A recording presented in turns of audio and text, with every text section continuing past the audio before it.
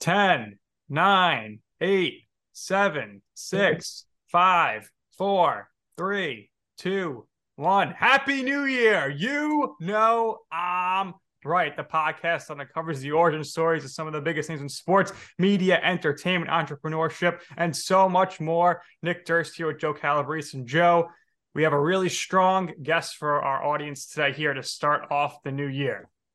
Yeah, if you're looking for New Year's resolutions, we found the perfect guest to start our guest list for New Year's. The owner of Strong New York, right? And he's had a couple of former guests on as trainers, and so it's going to be interesting to talk about. He's also been on The Challenge, which is one of your favorite shows. We've also had a former guest list of people who have been on The Challenge. So really a lot of really great things to talk about. Was able to finally pin him down. And without further ado, we'd like to welcome first guest of the new year, Kenny Santucci. Kenny, welcome to the show. How you doing? Thank you guys for having me. I appreciate it. Kenny, Great little intro you guys got there. There you go. Yeah. So we're excited to have you on. Obviously, you're very much into fitness and health and whatnot.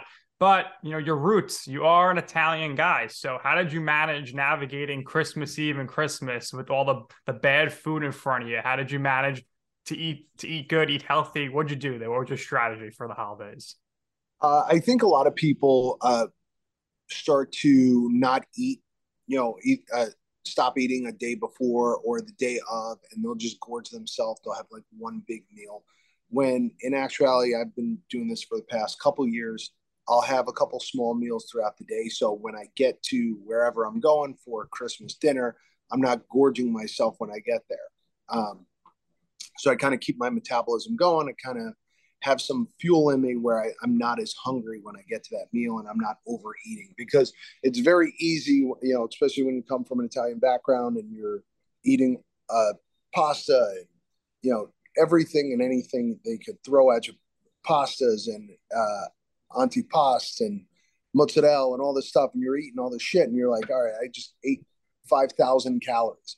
But if you would have ate a little bit more throughout the day, you probably wouldn't have been as hungry and eaten as much shit. So smaller portions is always the better route for me, and hopefully that helps a couple other people out as well. Definitely good note there for sure, Joe. So, Kenny, we're going to talk about a lot of different things here, but obviously, you're talking to us right now from your place, Strength Club, New York City, of course.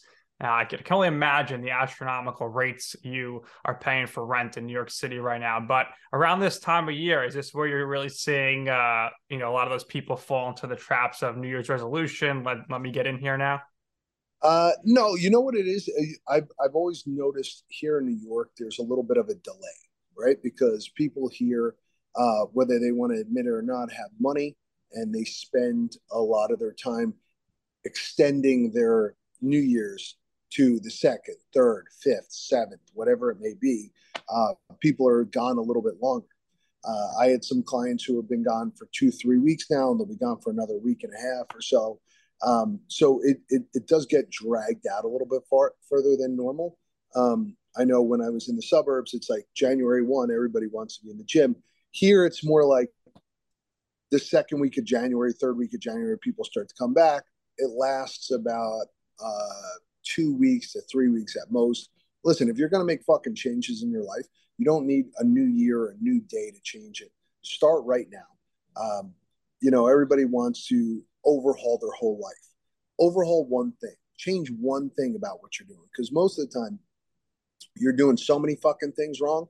And if you're morbidly obese, or you're overweight, or you haven't worked out, there's probably 10 different things that you could do right now that could change, the outcome of what you look like in 3 to 4 weeks. So I tell people, it's like, don't wait for New Year's. Don't wait till you get back from vacation.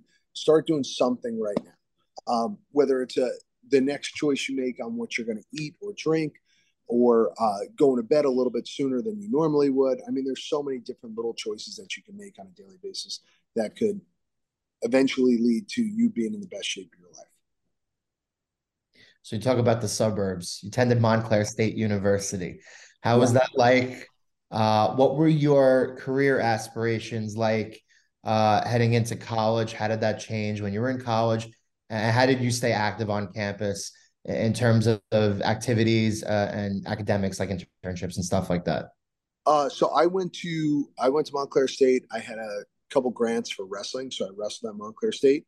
I didn't really have much of a social life there. I had my friends from high school and a couple of people I knew from college or the guys on the wrestling team and stuff, so I hung out with them.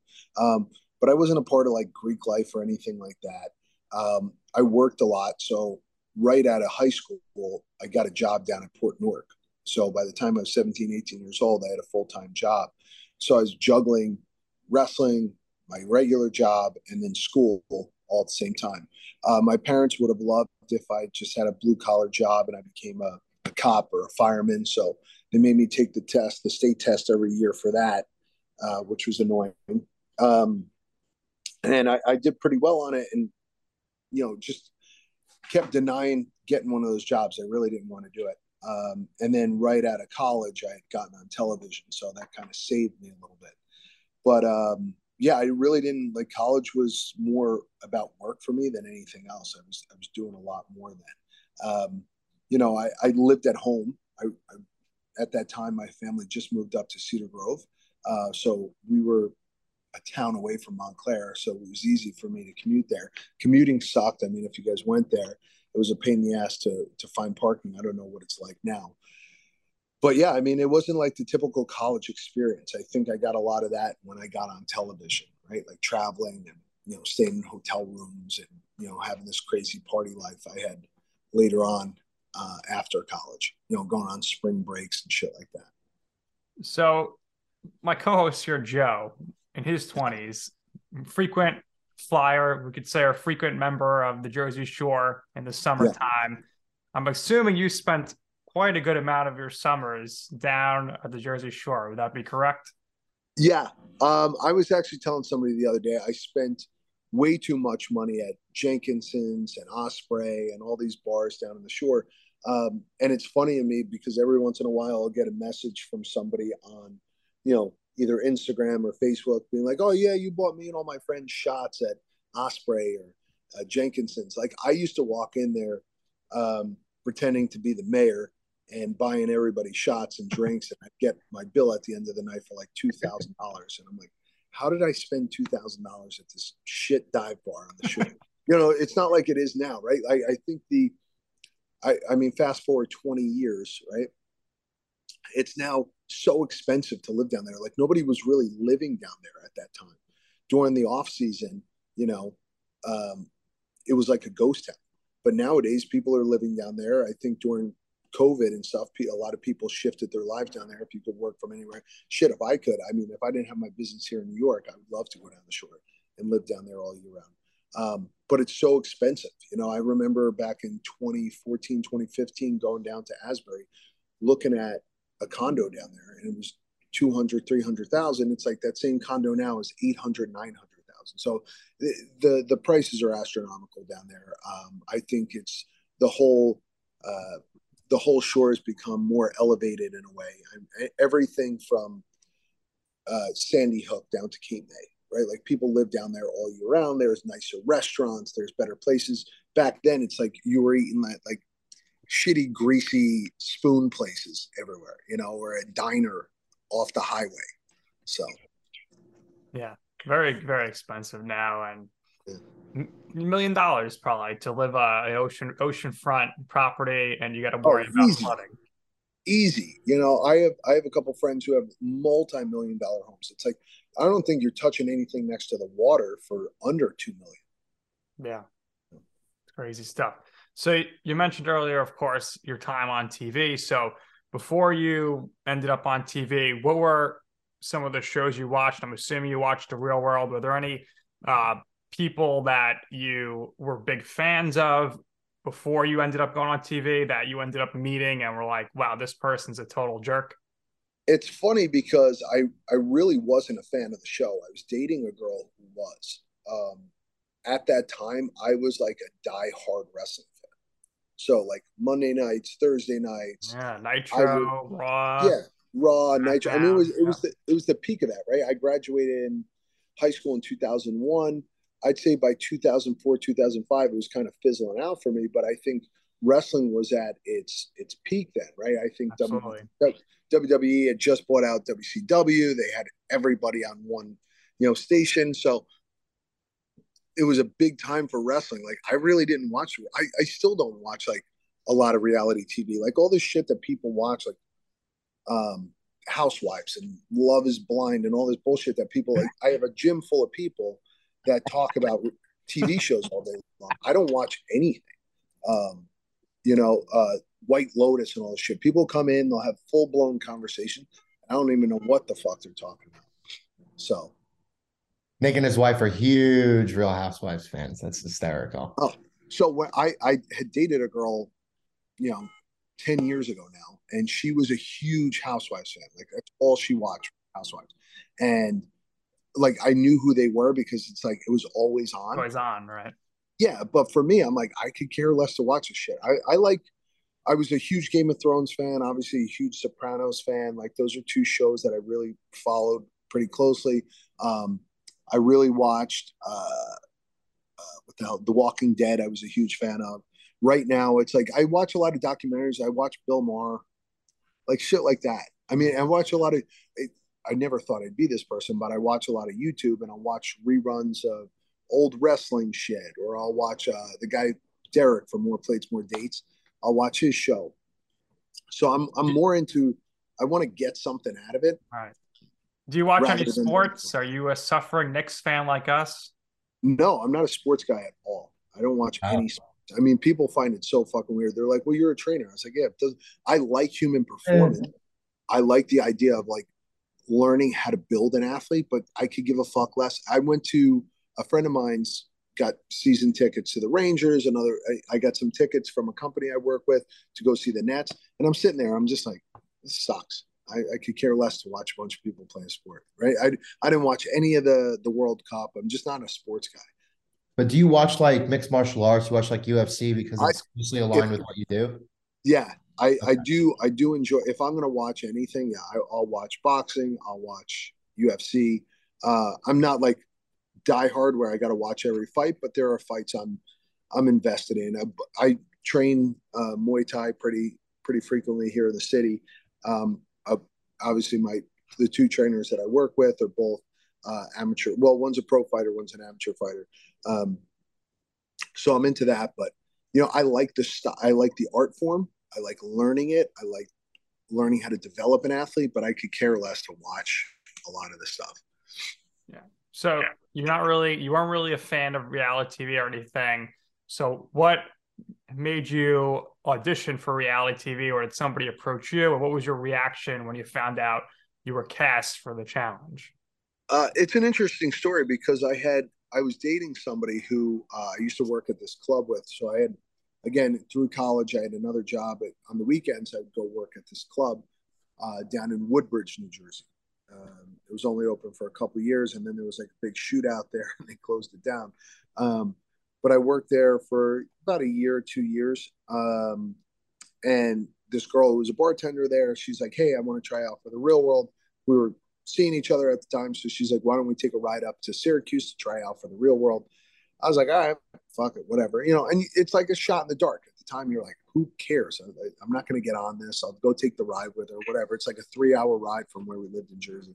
So we got up there. One thing led to another, and then I'm getting called to go to this audition or go to this like interview and all this stuff. And um, I have 4 or 5 different interviews. It lasted about 6 months, and then the next thing I knew, they were asking me to sign all this paperwork, and then I was going to leave for a Real World. So I'm glad it didn't happen. The first audition I actually went to, and I went through the whole process. They flew me out to LA, all that shit.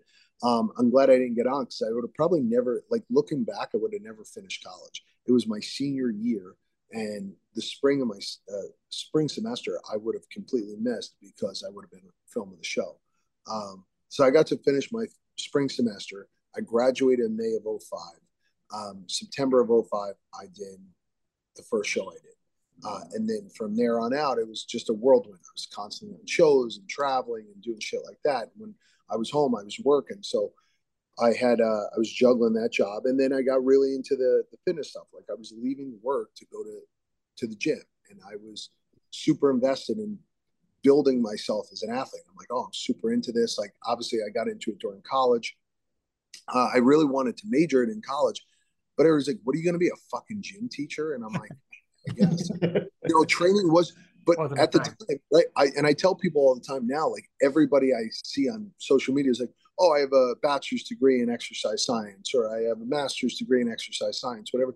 I go, 20 years ago, no, if you told somebody you were a fucking trainer, they're like, how do you make money? What are you doing? Even 10 years ago, I tell people I'm a trainer. Before Instagram, if you told some like a girl out at a bar that you're a trainer, she'd be like, what do you do for money? You know, like when I Right. told my parents I was a trainer, they were like, what the fuck are you going to do for money? Um, I just really enjoy it. I love it. I mean, that's why I think I've been doing it for so long. I have severe ADD, so I can't do anything for too long. And this is the only thing I've really stuck with and fell in love with. So And it allows me to be creative too, right? Because I went to school for art and design. I yeah. was like, get into graphic design and do that stuff. And it allows me to like build my brand and do all this stuff. It all kind of came full circle. I remember talking to um, my advisor in college, and I was like, I'd love to do something with art and the gym and like being a trainer. And she's like, those two worlds never cross. So it doesn't make any sense. So you can't do that. And like, here I am, 20 years later, and I'm like, all right, well, it's kind of making it all happen. So the Strong New York brand allows me to, kind of make the shirts and create the event and designing gyms and doing all that stuff. Like I built out a couple of gyms for some friends and some clients. Obviously, done 3 for myself. Um, so yeah, I get to combine the two, which is, I guess I'm laughing now. It's Yeah, just not. and then it's all because you got to finish college and you got Yeah. to put that stuff to good use, which is a great story. So, you mentioned before Instagram, before Twitter. So when you're doing the shows, I mean, there's really minimal social media, maybe MySpace. So at the height of that, what's the most you ever got paid or offered to do a club appearance or media appearance? Um, God, the most I got. Well, so I was very fortunate when I was on the show. I got to do a lot of like the commercials and stuff. So I did a lot of like the promo shit for the shows and stuff, which was really cool. So I did a 7-Eleven commercial. We did me and Evan did a commercial for a movie that was coming out that like it was like an MTV movie, or MTV Yeah. Studios developed it. Jessica Alba was in it. I forget the name of the movie. But I was really lucky with a lot of that stuff. So and then we did this whole big college campus crawl with Under Armour. Um, so I mean, God, 12 grand, 15 grand here and there, like extra money was, it was there. And then like bar appearances and stuff. I remember going to St. Louis. So I was in St. Louis and I did like 3 or 4 bar appearances. It was like Thursday night, Friday night, Saturday night. I flew home that Sunday. Uber wasn't a thing yet. I flew into Philly Airport, took an Uber cab ride from Philly Airport. It was like $300 at the time, from Philly to the Jersey Shore.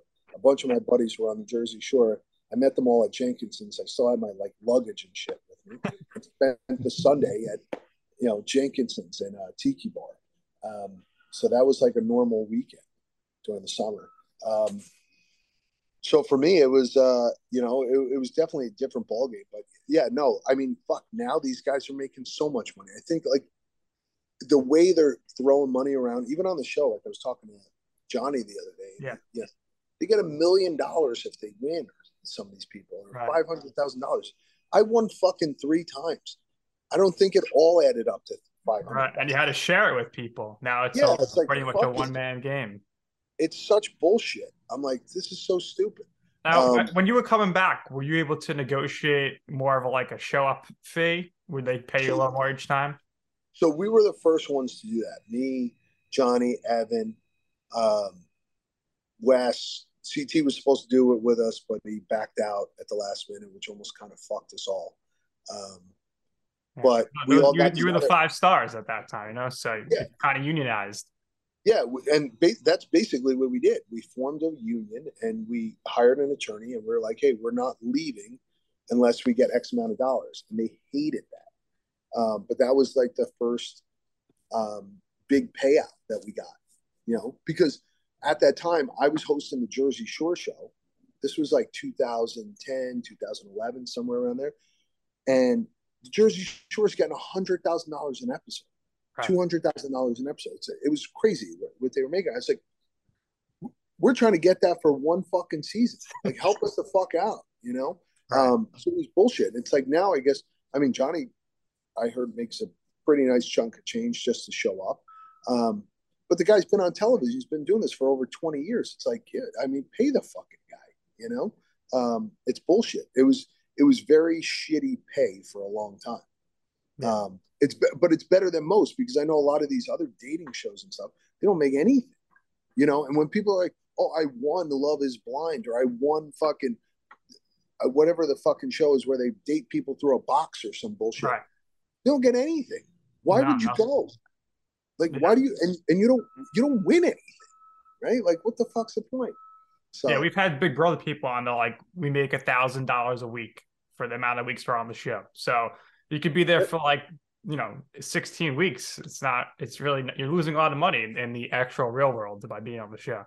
Oh, fuck yeah. I mean, and then you can't, and if you have a real job, and people are always like, oh, go back. I'm like, I can't leave my job, my business for 6 weeks or 8 weeks to go fuck around on television. I mean, I think at the end of the day, it might help or something, but I don't even think it's worth it, So obviously, you, Evan, and Johnny, the big three at the time, some really funny moments.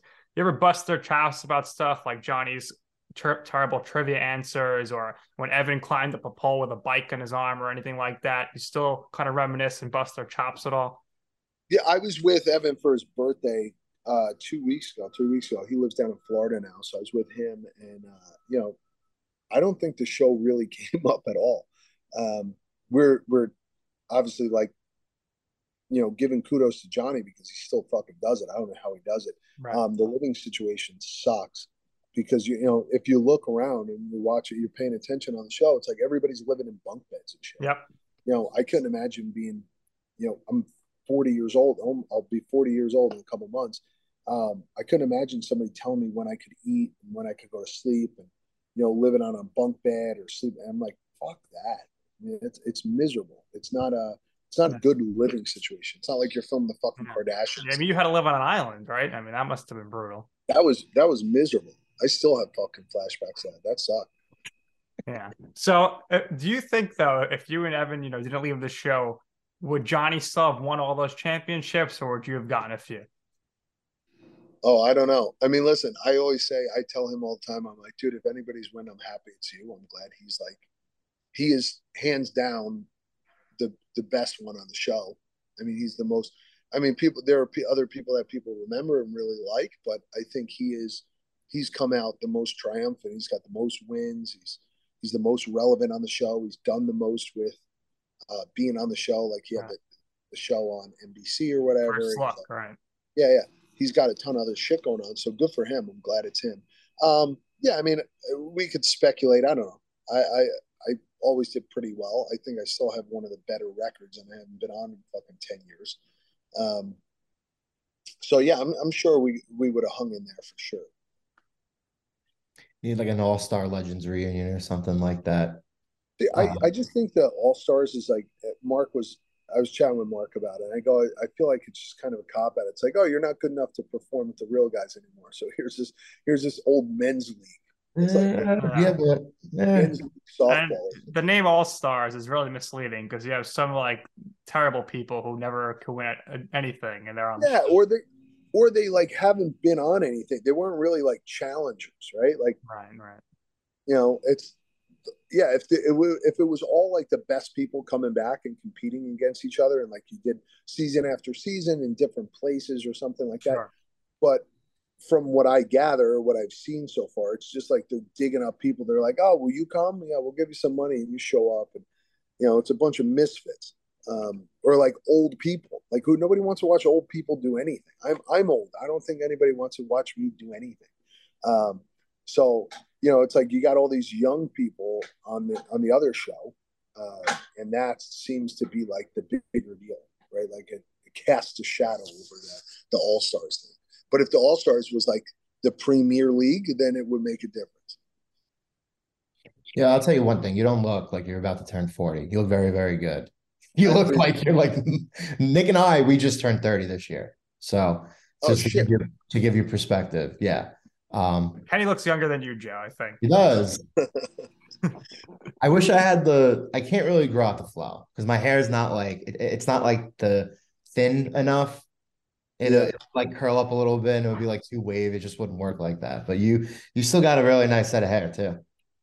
I've been growing it out because I feel like I might lose it soon, so I might as well keep it. I might as well keep a flow going. Right. And I always said if I start losing my hair and shave my head bald, that's it. As soon as the bald spot comes, gone. Because at least I have the beard, right? But we want to talk business with you now.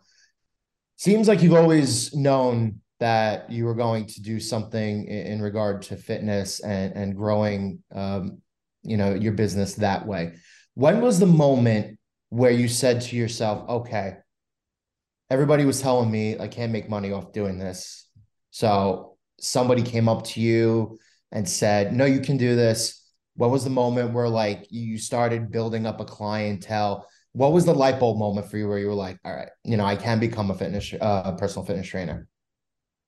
I when I realized I started working at Equinox is probably 2009, 2010, somewhere around there. And I saw people that were doing it for a long time, and I saw what they were doing wrong. Um, and I was like, all right, well, the money's not going to be made staying here because Equinox takes too much of your money. But I'm like, if somebody's paying $135 or $140 at the time, and this was, over 10 years ago, to train with me, I could go and build my own gym and charge people that amount and, just have some sort of fun or streamline some way to get clients in there. And do group classes and do all this stuff. And I was like, all right, I could have multiple streams of revenue. I could do what I like on a daily basis. And I think that's what it was. I think for me, having worked an office job for a long time, and I worked construction and I worked in, landscaping and things like that. All like when I was a kid, I always had jobs that were just like, I fucking hated. I just did for money. And it was the first time I did something out of pure enjoyment and got paid for it. So I realized I'm like, well, since I enjoy it, I'm not going to stop doing it.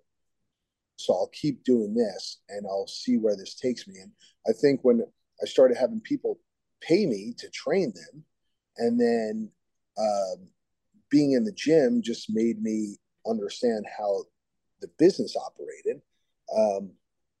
Working in different gyms and owning my own gyms, I was like, all right, this could be pretty lucrative. I could make some money off this. And even filming, like I fucking hated filming. I would treat every time I went away on a show like a business trip. I was like, I want to make my money and get me the fuck out of here because I hate it. So for me, I'm like, all right, I enjoy being in the gym, and the more time I spent in the gym, the more money I would make. Right? I didn't mind getting up at 5 a.m. and then stay until 8 p.m. Every other job, I'm like watching the clock. When you start watching the clock and you're like, oh, at least 5 minutes went by and like 30 seconds went by. And you're like, oh, this sucks. Yeah. So I hated that. But in the gym, it's like I would turn around and it'd be 2 in the afternoon, 3 in the afternoon. I'm like, oh shit, the day flew by. So I think that's what it was for me. I think I don't mind the grind when it comes to being in the gym. And I don't have all these boundaries and rules that I know some trainers have, right? They're like, I don't work past 7 o'clock. I don't get in before, 9 a.m. I'm like, fuck, I do. I'll get there at 5 a.m. I'll stay there all night, all day. Because what the fuck else am I going to do? I'm going to sit at home and read a book? Like, what am I doing? Like, I want to work. I want to be in front of people. I enjoy interacting with people.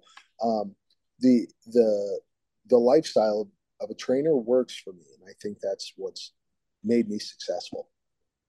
It's the best thing about being your own boss. Do everything on your own time for your own enjoyment, your own leisure. It's awesome. Yeah. So describe working for Solis New York, doing CrossFit training and creating the body class. So I had my own gym in New Jersey, and that's where I originally created the body class. It was kind of like a breeding ground for it. So I tried out because I was running into a lot of people. I mean, I had a gym in Paramus, which, there's a lot of high end clientele there, and there's people there who didn't want to do CrossFit. So I wanted to create a class or something for them. So I started this body class, and I would get, you know, some older women, some moms and stuff who wanted to take that class. And I was like, all right, this thing has some legs. I got a call from these guys when I moved back to New York, and they had said they were opening this big gym here on 32nd Street. It's going to be this big CrossFit gym. And I got there, and they were just running CrossFit classes. And I go, hey, I was like, I have this idea for another class. I think it could be really good here. I go, when I invite people to the gym, they're like, I don't want to do CrossFit. And these were like good friends of mine. Stuff. They're like, I don't want to fucking do CrossFit. They were doing Barry's at the time or Soul Cycle or whatever it is. So I created this class, and it fucking blew up. It did really well. It's what saved that gym. You know, that gym should have shut down 4 or 5 years sooner than what it did. Had it not been for that class. Like, I mean, that floated everything. I mean, that kind of put us on the map. As a CrossFit gym, and we would get this all the time, people would say it was like a soft CrossFit gym. And I wasn't really running a lot of the CrossFit program. We always had somebody else like doing some of the CrossFit stuff. I was managing the trainers at the time, and managing the gym. But I kind of let them run with the CrossFit program because like the body class was my baby, and I did really well with it.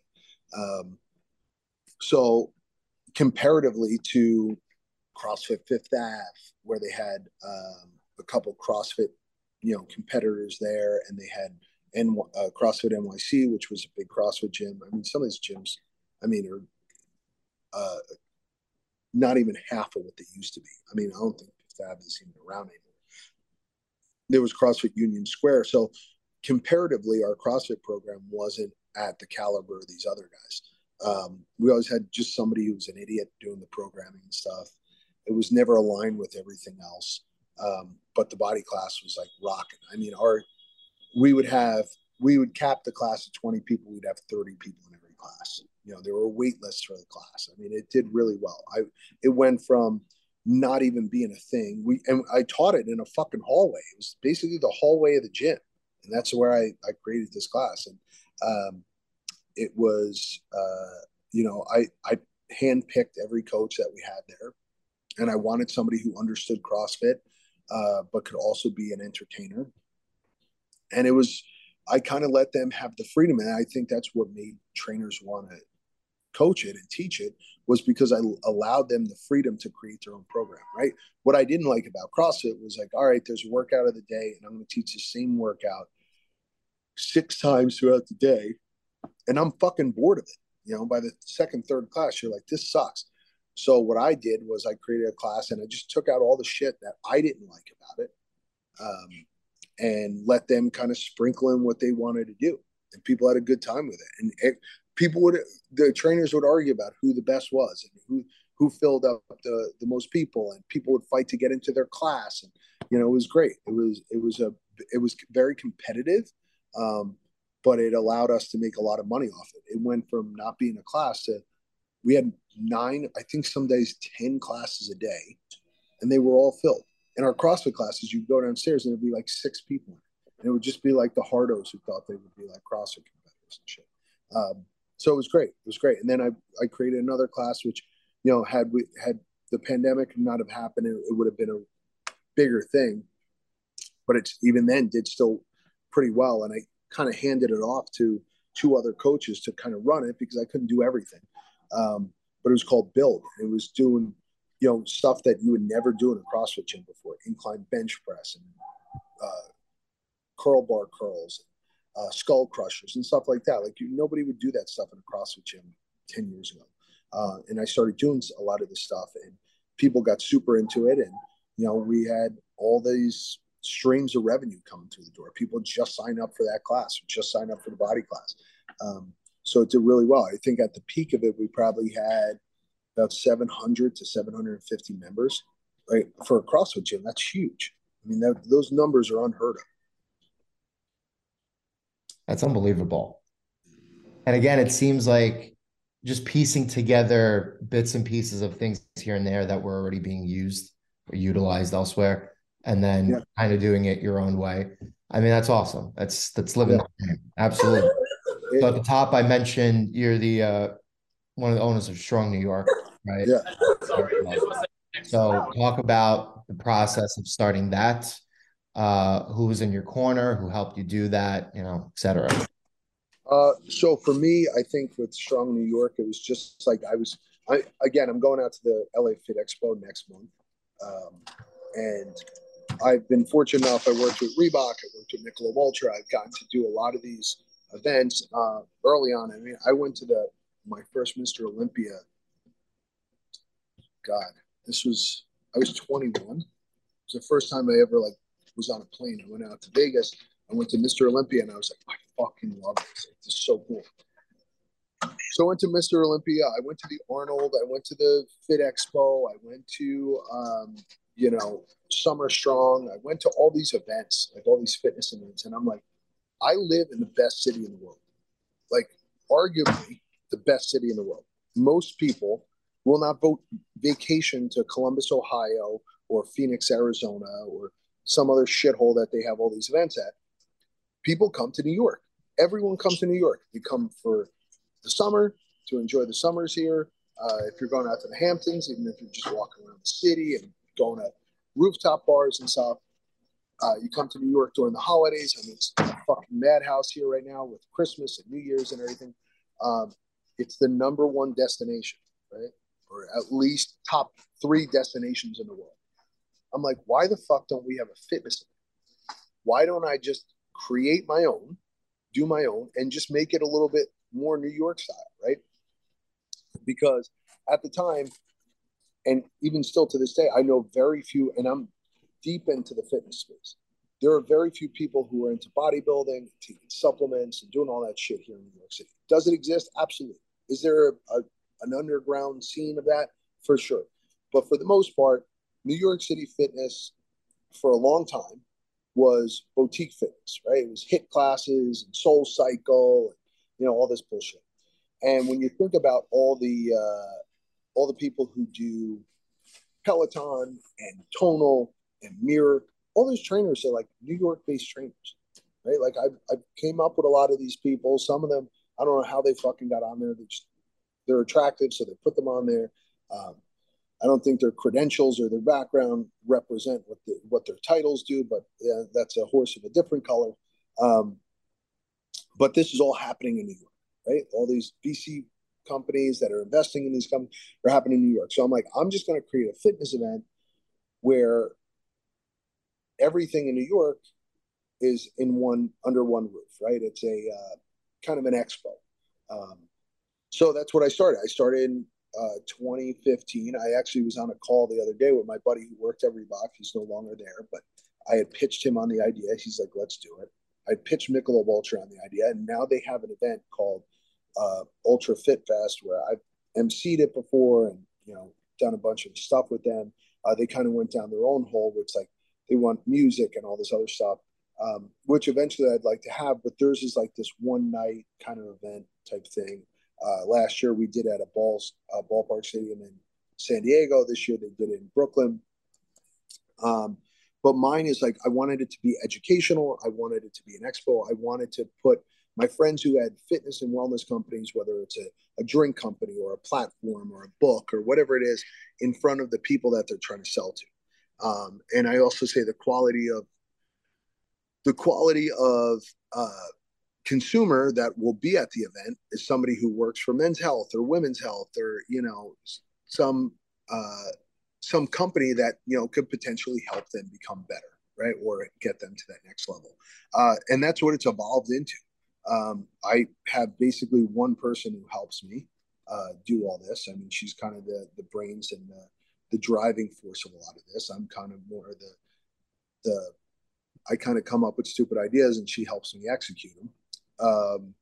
But yeah, I mean, it was my buddy who worked for Reebok, and then a lot of people taking a chance on coming out. I mean, Gunnar Peterson, my buddy Jake Ferrugia, like a lot of these people.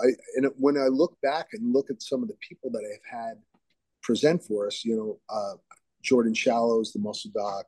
We've had Max Lugavere, who's got 2 New York Times bestsellers. I've had Steffi Cohen multiple times. I've had like big names within the fitness and wellness space come and be a part of this event. And I think that's what kind of elevated us. It was this gradual push. I mean, just this year we had, a phenomenal lineup of people teaching classes and doing workshops and speaking on stage. So it's evolved, and I just want to make it even bigger next year. I want New York to have a fitness and wellness event. I mean, it's kind of been my brainchild for God over a decade, over 5 years now, 6 years, 7 years that we've been doing it. Obviously, the pandemic slowed us down. We're looking for other stuff to do, but this is the world I live in. I eat, sleep, shit, and breathe. Fitness, and especially here in New York. I like being dialed in and knowing what everybody's doing and helping out other businesses. I always have the guys from Tone House come and teach a class because it'll introduce them to a new market that, they might not necessarily touch. I have a friend of mine who owns a Pilates studio. I wanted to get her involved. Different brands had reached out. I mean, it's been really cool. I've had everyone from Gatorade to Adidas reach out to us about being a part of the event. So as we grow the event, I mean, it's just getting bigger and bigger and get more eyeballs on it. Obviously, it's all self-funded. I've put, the last 3 events that we've done that were pretty big, I've put up my own credit card, put up my own money, and created all the relationships. So I'm always looking for somebody out there who has the same drive and understanding of what I'm trying to do with the event to kind of help me take it to the next level. Because you look at things like just this year, I went to FitCon, which was down in Florida. They have a big one in Utah. I mean, these events will get 10,000 people, but I didn't want it to be just like bodybuilding. Like, I mean, I love bodybuilding. I think it's a massive aspect of health and wellness, but it's not really a New York City thing, and like supplements and shit. Like, nobody's drinking fucking all these energy drinks and shit here. I mean, they might be, but it's not on the global scale or the scale that it is when you go out to like Vegas or Florida or something. It's a different demographic of people here. Sure. So how have you been able to leverage your social media following to help grow your businesses with Strong and Strength Club? I think when people see, like when I reach out to them, like sometimes I'll have Chrissy reach out to people on our, whether it's the Strong New York page or the Strength Club page, it'll kind of fall on deaf ears. But like, I guess when I reach out to some people, they'll respond. So I think that's helped a lot. Obviously, I wish I had a bigger following, because when people see you have X amount of followers, they just treat you different. It's like that episode of Black Mirror. You got this number above your head, or, people equate that to some sort of value or validity. Do I know? I think a lot of people fucking buy their followings and shit like that, which is stupid. So for me, I think and I've had people reach out who are absolutely fucking nobody. I had a guy at the event this year who has an equipment company who doesn't really know anybody, doesn't really have a following, but he expressed how passionate he is about the health and wellness industry and his product and what he wanted to do. And I'm like, just come. I'll just have you there, set up a table, and let's do it. And I want to be able to be generous with people and help them out and help them grow their following, because I wouldn't be where I'm at if people weren't gracious enough to help me. I don't think anybody out there is self-made. I think it's putting yourself at the right place at the right time and putting in the right amount of effort to make something happen.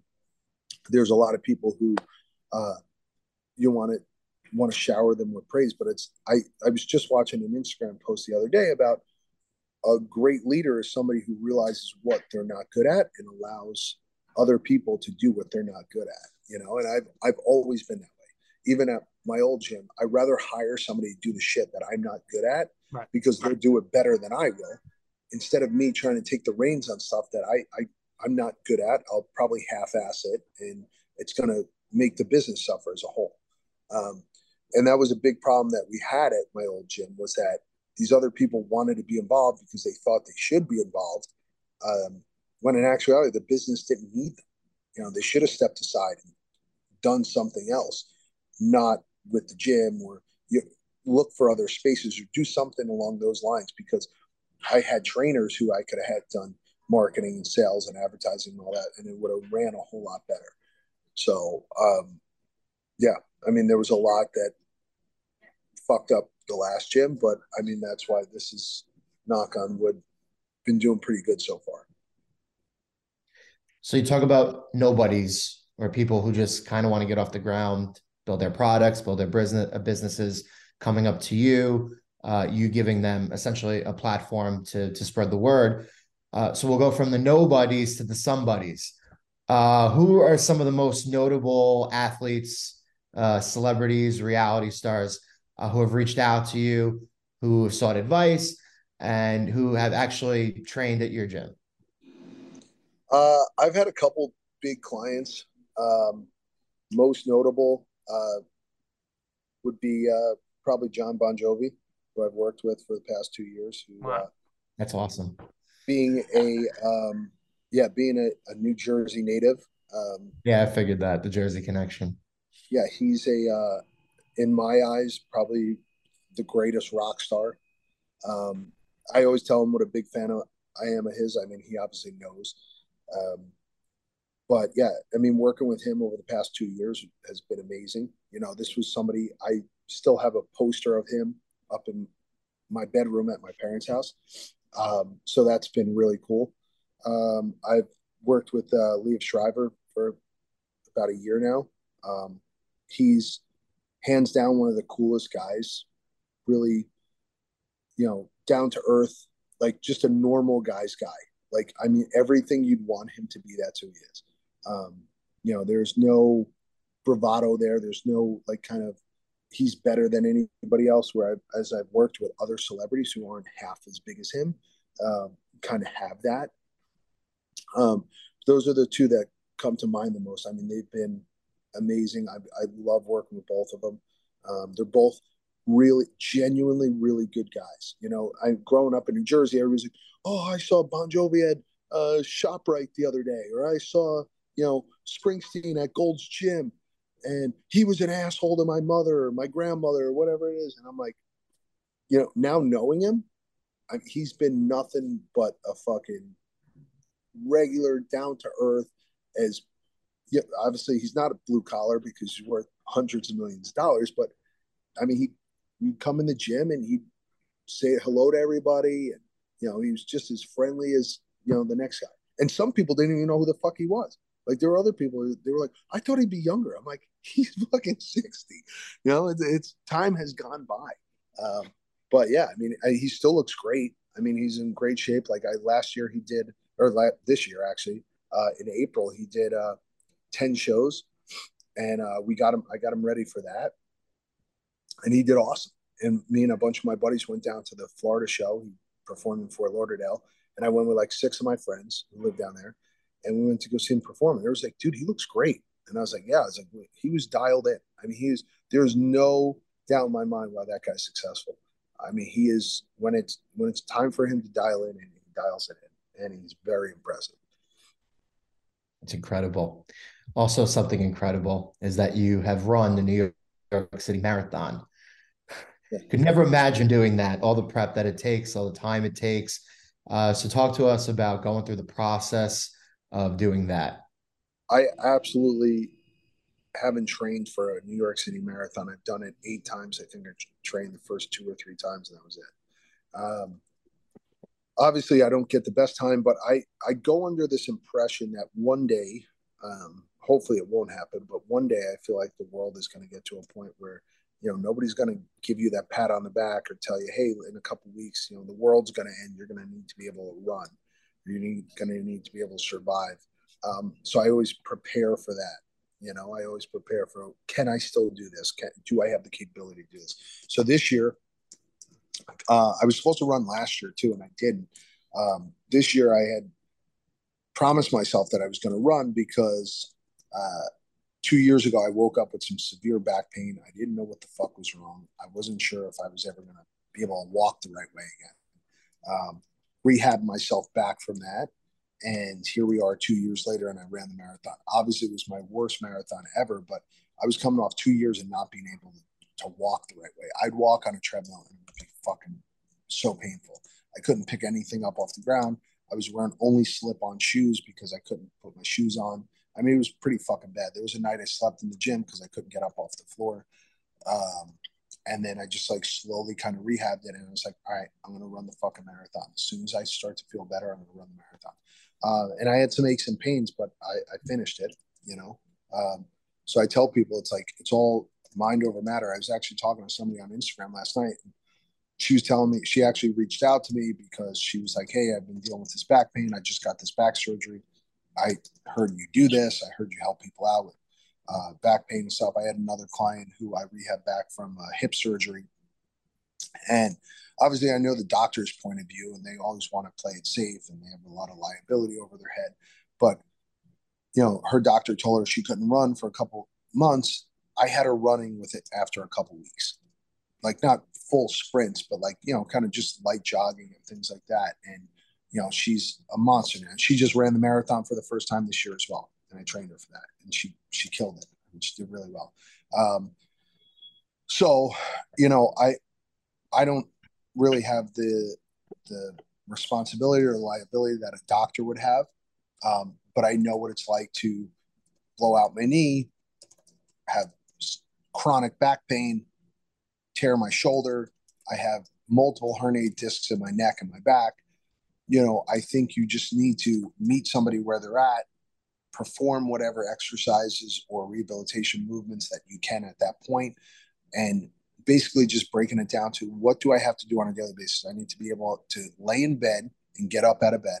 I need to be able to sit down on either a chair or a toilet seat and get back up. I need to be able to pick myself up off the ground if I need to. So let's just start with all this shit that we need to survive to be able to live a normal life. And then we'll dial it up from there. And that's basically how I treated myself and I treat all my clients. My mother's 72, 73 years old. I had her at the gym with me the other day. We went to a gym in New Jersey. It's called Iron Culture. Loved it. Cool little gym out in the Cedar Knolls. And we worked out. And somebody had come up and they were like, "How old is she?" I was like, "She's 72. You know, she's working out."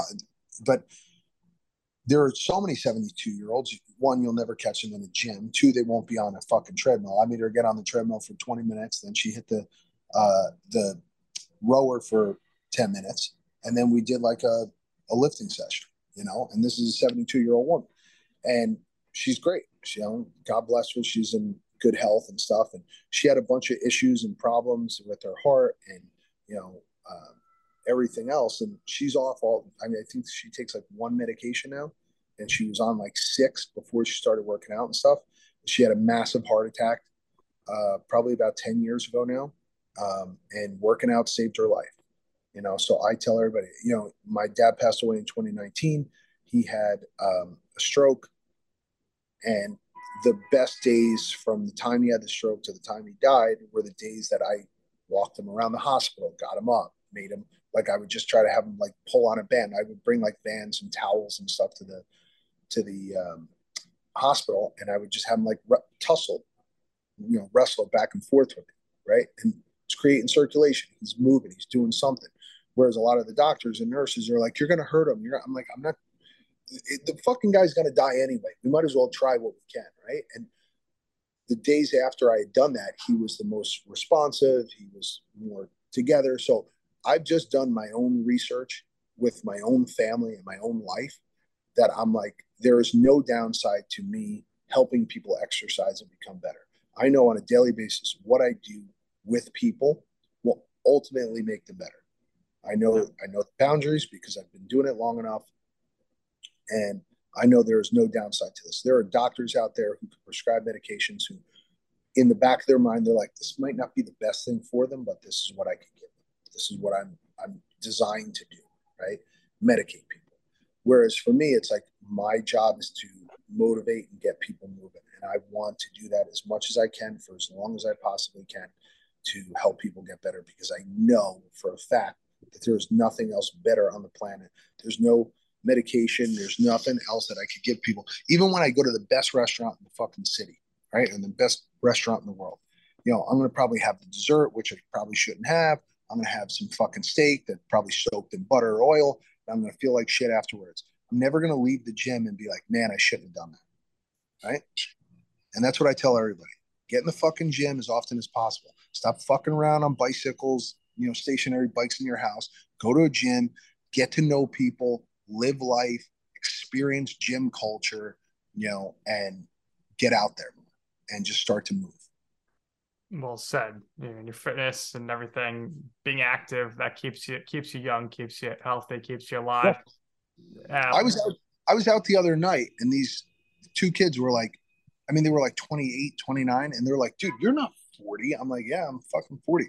And they're like, what do you do? I was like, the only thing I've ever done since the time I was 14 years old. And the best thing, people are always like, I was born this, I was born that, I didn't have this, I didn't have that. I was, you can't help it when you're a kid. I was born a fat Italian kid, right? I was very, and it's the best thing that ever happened to me because it keeps me away. It's motivated me now, 40 fucking years later, it's motivated me to continue to move.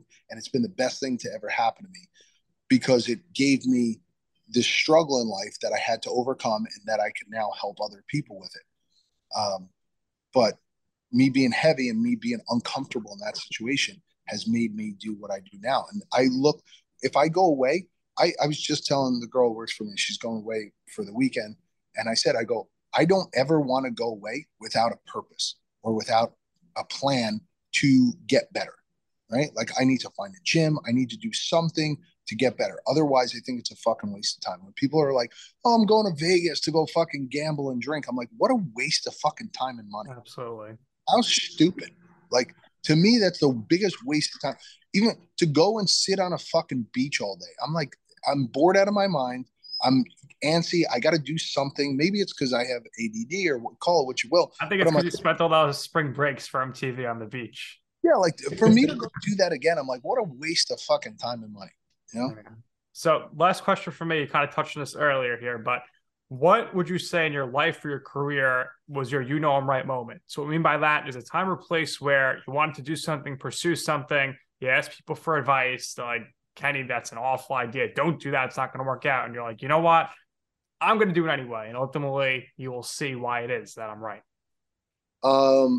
Probably before I ran the Ironman. People are like, you're going to die. You didn't train. I had just torn my pec.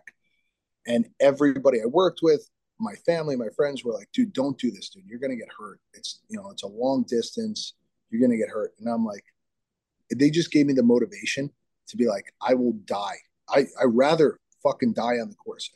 1000% would have died without finishing that fucking thing. And I did it. I had come off, just had torn my pec doing CrossFit. I was doing CrossFit work, open that year. It was like February, March. I tore my pec. That August, I did the Ironman. And I came back and everybody's like, that's fucking impressive. And I was like, and it changed the way I look at any struggle in life. And this is 2012, right? And I was like, if I could do this physically, I could do anything else mentally or emotionally, like anything else. I could overcome anything else. And so many people were like, doubted the fact that I could do it. And I think with Strong New York as well, right? I think a lot of people were like, dude, what are you doing with this thing? What are like my good friends, one of my friends who actually fucking put money into it, was like, dude, what are you trying to do with this? What the fuck's the point of it? And then the day of the event, I have 800 plus people there. Had it not been the same day as like the 6 other events that were going on in the city, we probably would have had even more people. But I'm like, people love this. They want this. They want to be around other people. They want to be fit. They want to do something like this in New York City, right? We have the Food and Wine Festival. We have Fashion Week. We have Comic-Con. We have all this other bullshit that doesn't serve you as a human being. So I'm like, I'm going to create a day that people do this. So I think those were my 2 big things that have opened my eyes up to. Sometimes I get this gut feeling that I need to do this thing, and I'd rather fucking die than not accomplish it.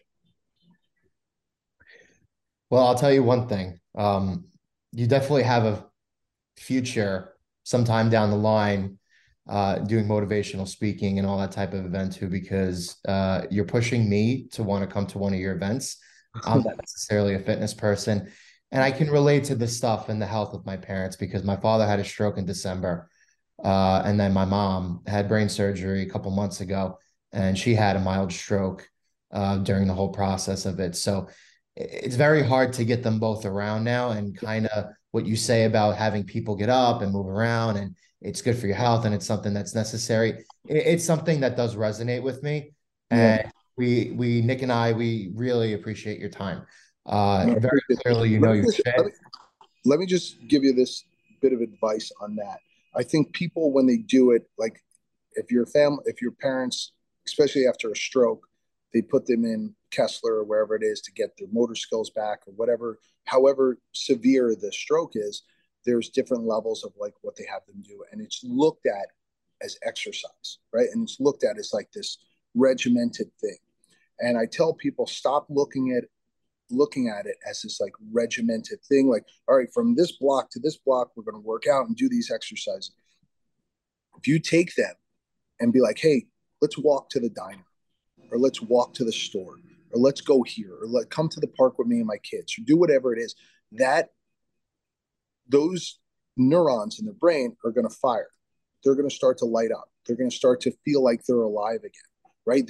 There's definitely an emotional and electrical connection and a chemical reaction when you're around people that care about you. I saw it with my dad. The day he fucking died, me and my mother were in the hospital, and it gives me chills to even say it. He knew he was dying. And this was, I mean, he was in fucking bad shape for a long time, but he knew we were all there. And he squeezed my hand for the last time. And I was like, there's something, there's something there, right? Like the brain is very strong. So I tell everybody, get people to move. Moving will only help them. Think of your body like a glass of water. Think of your parents like a glass of water. Here's why I say that. Your body's 70% water. If you leave a glass of water out, it becomes stagnant. You know, bacteria starts to build up on it. But every once in a while, instead of leaving that glass of water there, you just shake it up and shake it up. That's what you're doing to your body. Just shake it up every once in a while. Get some circulation through there. Things only heal in your body when there's circulation, when there's new red blood cells coming to that area. So I'm not a doctor. I'm not a scientist. I don't know shit about it, but I know what I know because I've lived through it. And those things help. So get them to move, do things with them. It doesn't have to be this structured workout regimen. You don't have to do fucking 5 sets of 10 bench press. Just get them to do something. Like I said, I had my dad pull on a towel. I walked him around the hospital. I was lying to him, telling him I was going to take him because he had lost his fucking mind at this point. I told him I was going to take him down to the shore. And he's like, all right, we're going to go to the shore. And I'm like, yeah, I parked the car around the back end of the building. And I walked him around the building 3 times. He had no fucking idea. The next day, he felt like $1,000,000. My mom was talking to him. You know, so I've seen it. I felt it. I know what it's like. Get them moving. Like if you give a fuck about anybody in your life, you can be the light that helps them be inspired as well. If you're moving, you're going to get somebody else to be like, well, this motherfucker's moving and he's doing good and he looks great. I should do the same thing. You know, it's only going to inspire other people to do the same shit. Absolutely. Kenny, thank you again for your kind last words. Certainly, again, it really, really helps me. Nick and I appreciate your time. Appreciate you. Yes, I would love to come to an event, especially me, meet you in person. And what we do here is we always kind of give our guests the ending. So if there's anything else you would like to share or promote, you've done a lot already, but if there's anything else that you haven't covered, by all means, go ahead and do so. And one more time, thank No, you for doing this with us. It matters. It really does. I appreciate it. No, just follow Strong New York. You know, we're going to be doing another event in September of 2023. We'll have a couple smaller events throughout the year. I do a walking challenge June, July, and August. It's free to sign up. We just track everybody. First 10 people who sign up, we're giving a free pair of sneakers to some Strong New York gear, and that whoever wins that and does all 3 months of the run challenge, we fly out here to New York. We've done it twice now. This will be our third time. We fly out to New York. You come to Strong New York. You get a VIP pass, you hang out, you meet everybody. So it'll be a pretty cool event. And hopefully this year we'll have a big celebrity kind of guest to do the talk. So That's what you call a tease, folks. So stay tuned, follow those socials. That's going to do it here for this episode of You Know I'm Right for our very special guest, Kenny Santucci, for my coach, Joe Calabrese. I'm Nick Durst, and this has been You Know I'm Right.